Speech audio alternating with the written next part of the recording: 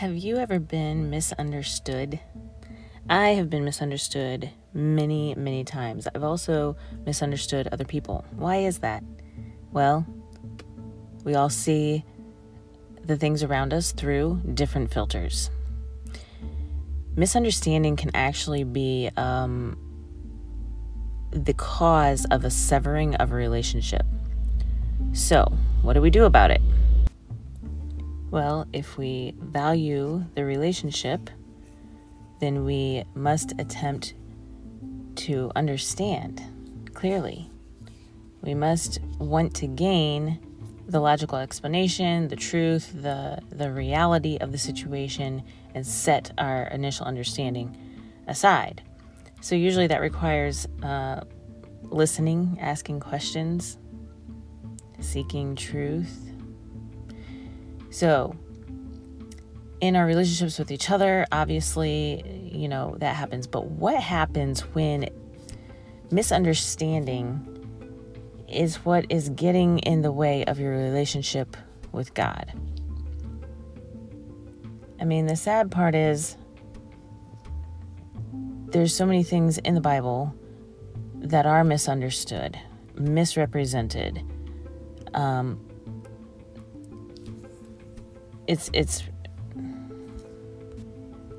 It's really a tragedy, but I am going to attempt to give kind of two different sides of how things can be misunderstood, because honestly, this is such a big problem in the church today, and I've mentioned it some in my previous podcasts about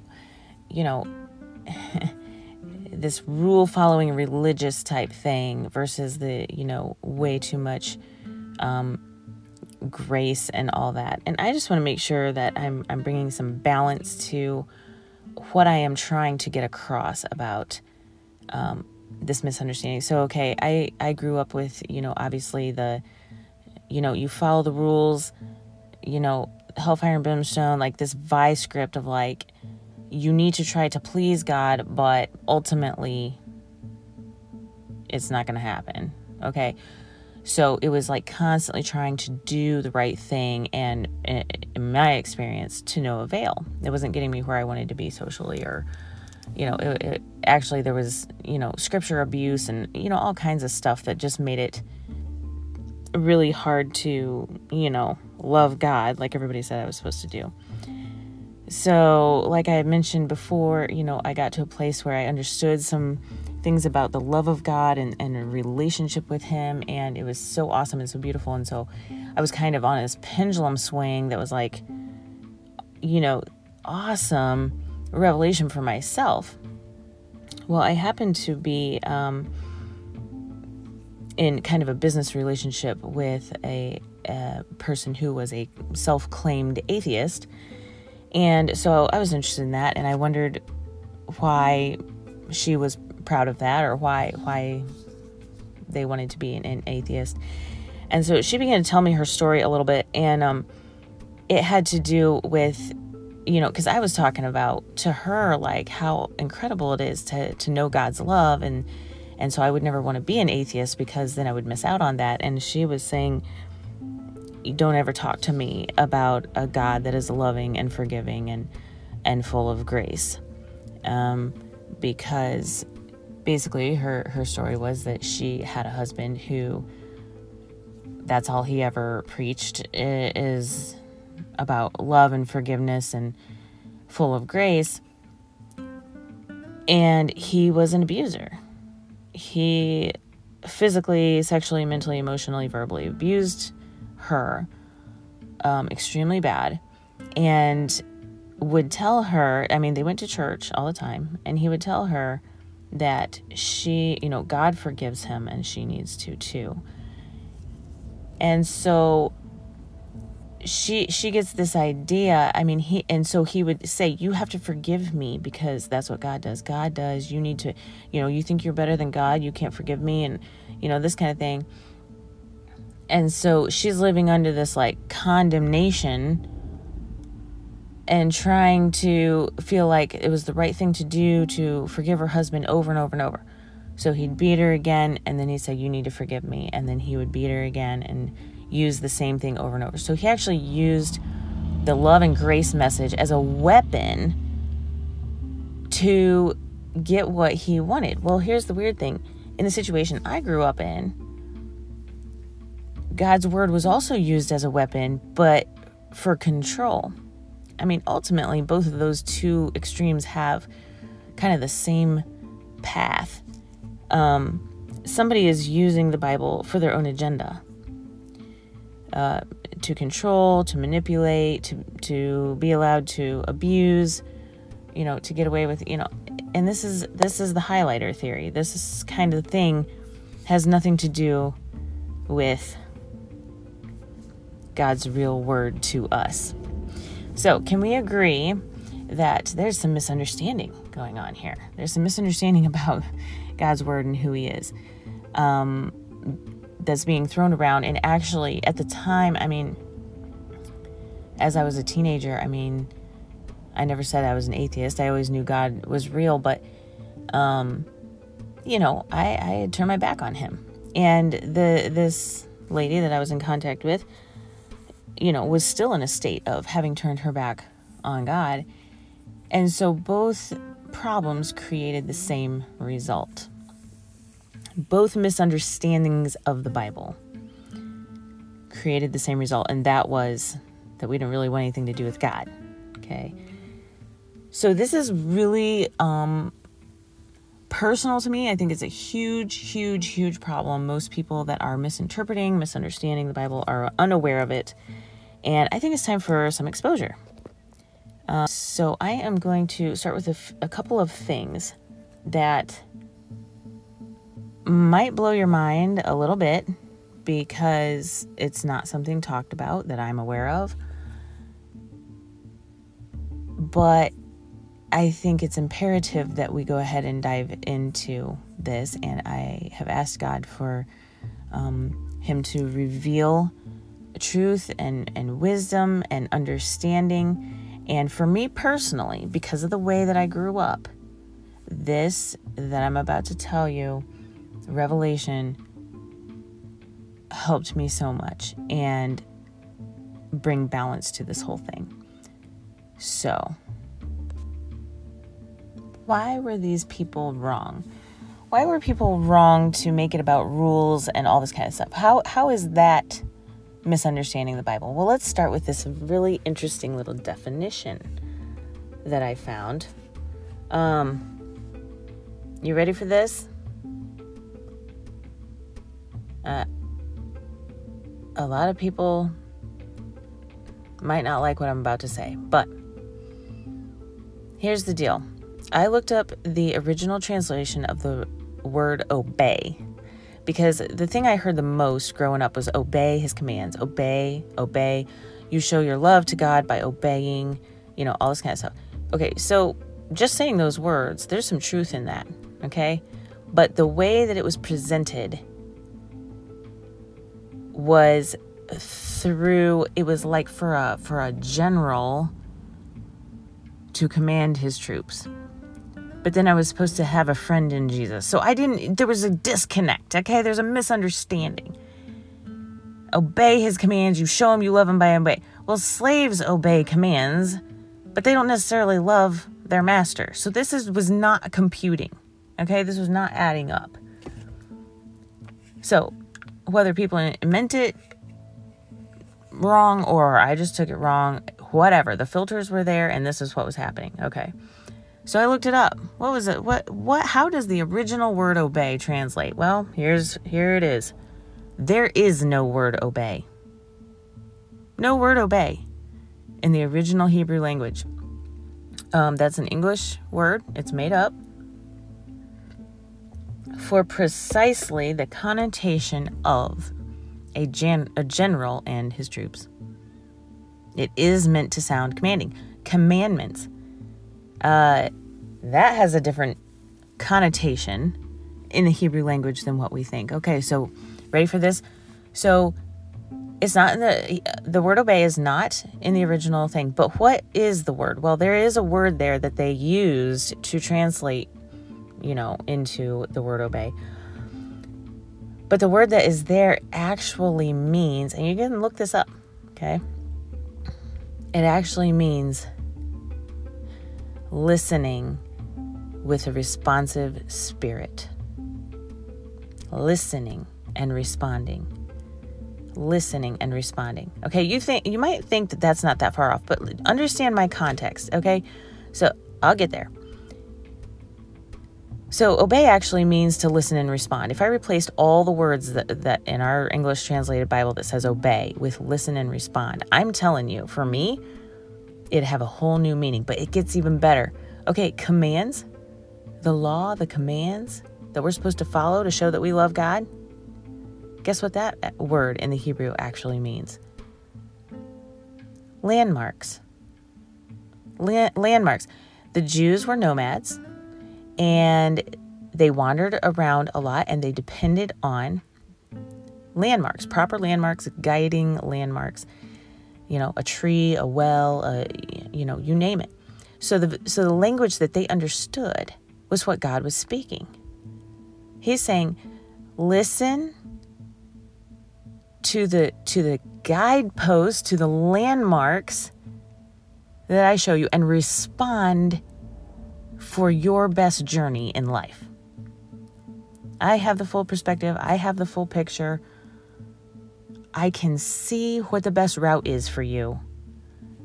And so I'm going to give you these guideposts, these landmarks, these things that help guide your journey in the best way. So this goes back to what I was saying in another podcast.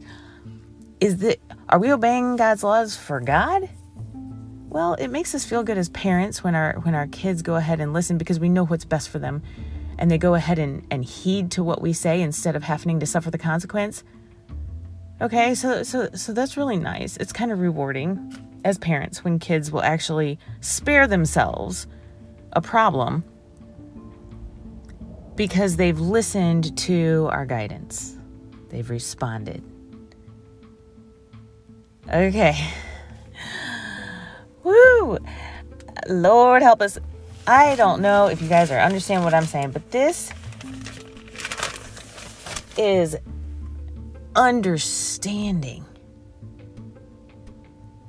why I am supposed to love this God. You know what? If he's saying, obey my commands, it sounds like I need to straighten up and I need to make sure, everything's tucked in right and my hair is all correct and I'm going out there and I got to do what he says. And it's work and it's hard and it's not going to be fun. But I have to, because otherwise consequences. But if I hear, listen to my guiding, watch for my landmarks, respond to them so that your journey is going to be the best it can be on this earth, all of a sudden I feel like I'm in a relationship. I feel like someone cares about me.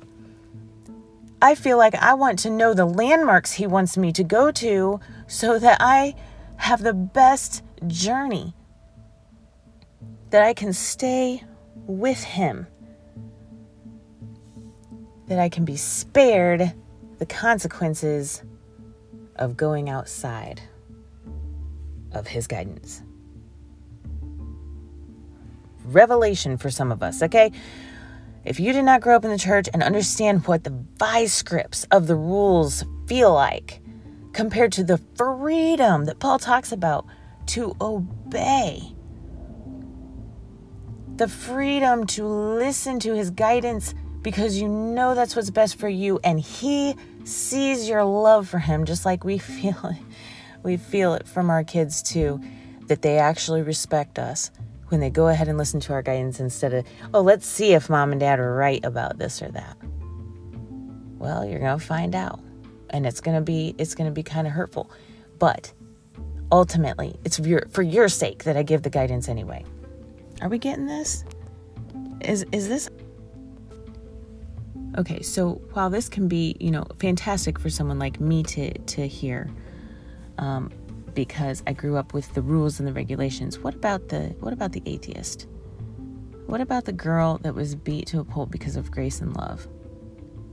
this revelation, this clarity, this new understanding of what God's word is saying to us applies to her as well.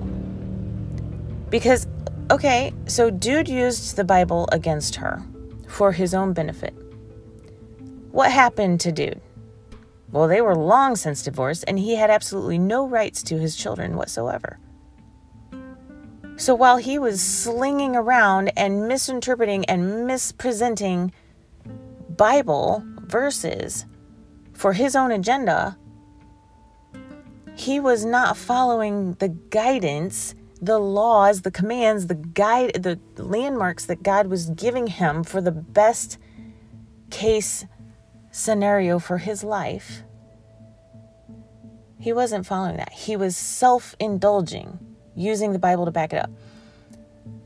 So his misunderstanding was costing her salvation. And she didn't care anymore, because any God that could forgive a man like that, she didn't really want to serve a God that would forgive a man like that. But it's because she misunderstands how God's forgiveness works. She misunderstands that, okay, so let's say you're the nomad and you're listening and responding to the guide posts, and you decide, hey, from my perspective, this looks like the better route to take.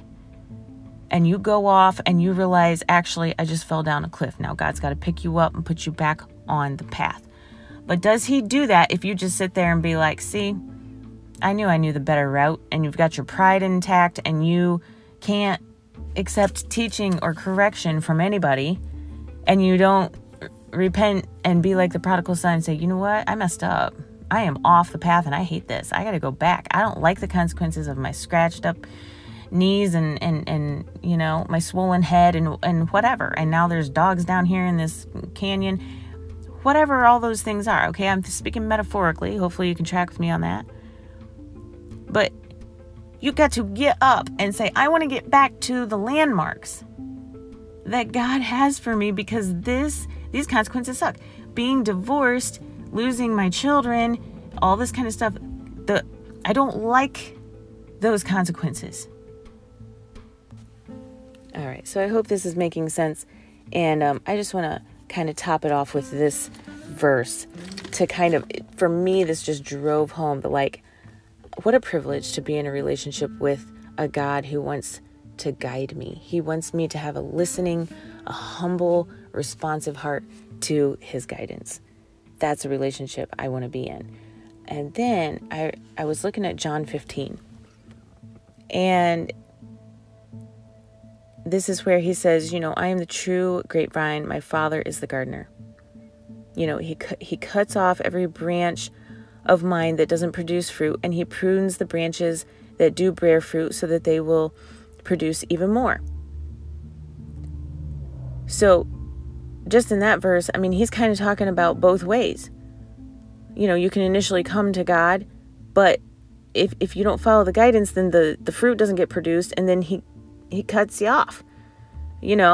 Like he's, but if you repent, then he would take you back. But the point is that you have to abide in him. You can't just use his words for your own agenda. You have to abide in him. Okay.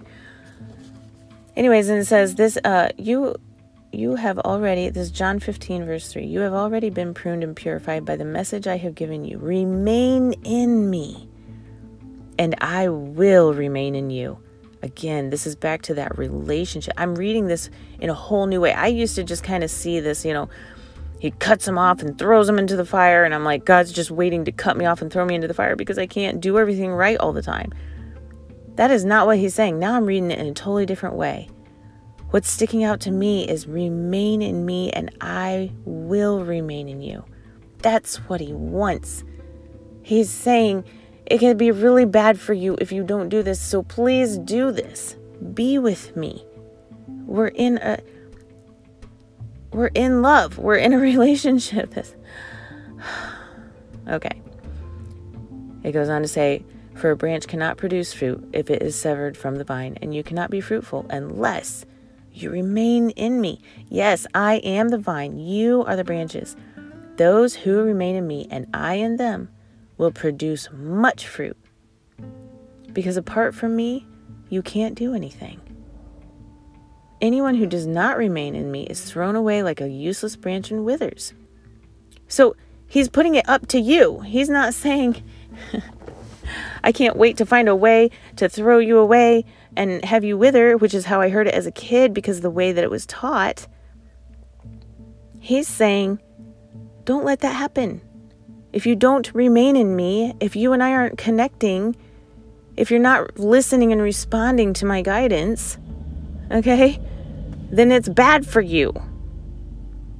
But if you remain in me and my words remain in you, you may ask anything you want and it will be granted. Okay, this is like the bridegroom thing again. This is like a man who's just willing to give life and limb for his woman. Okay? This is a beautiful thing.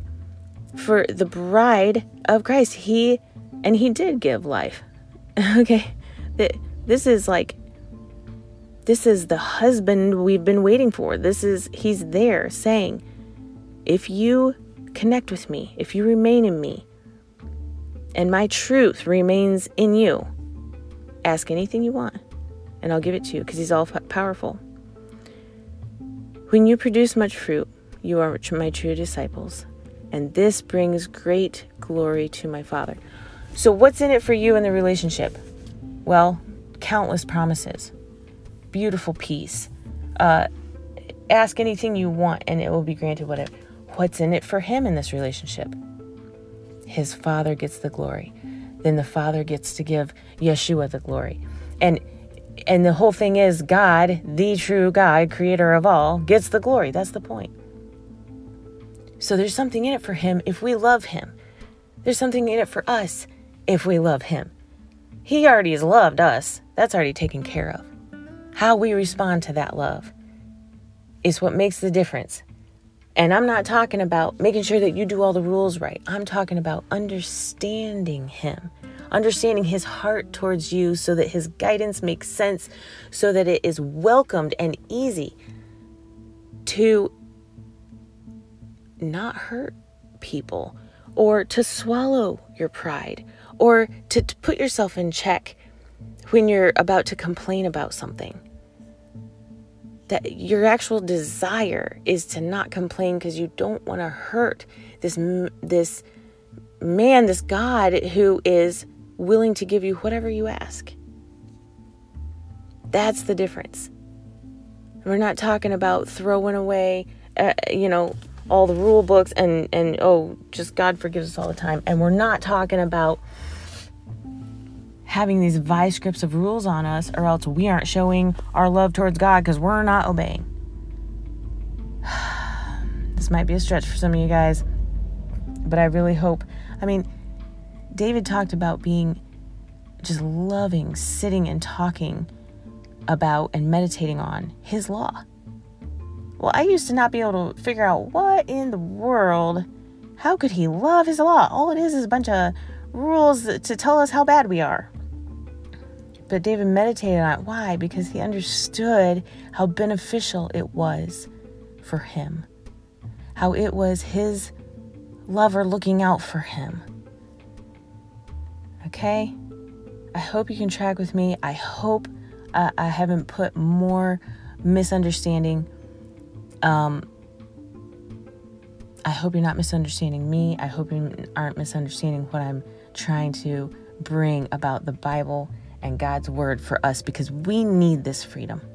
Right now, more than ever, people need to see the real thing with God in Christians, not the religious thing. Because what that produced was, for me, I turned my back on God.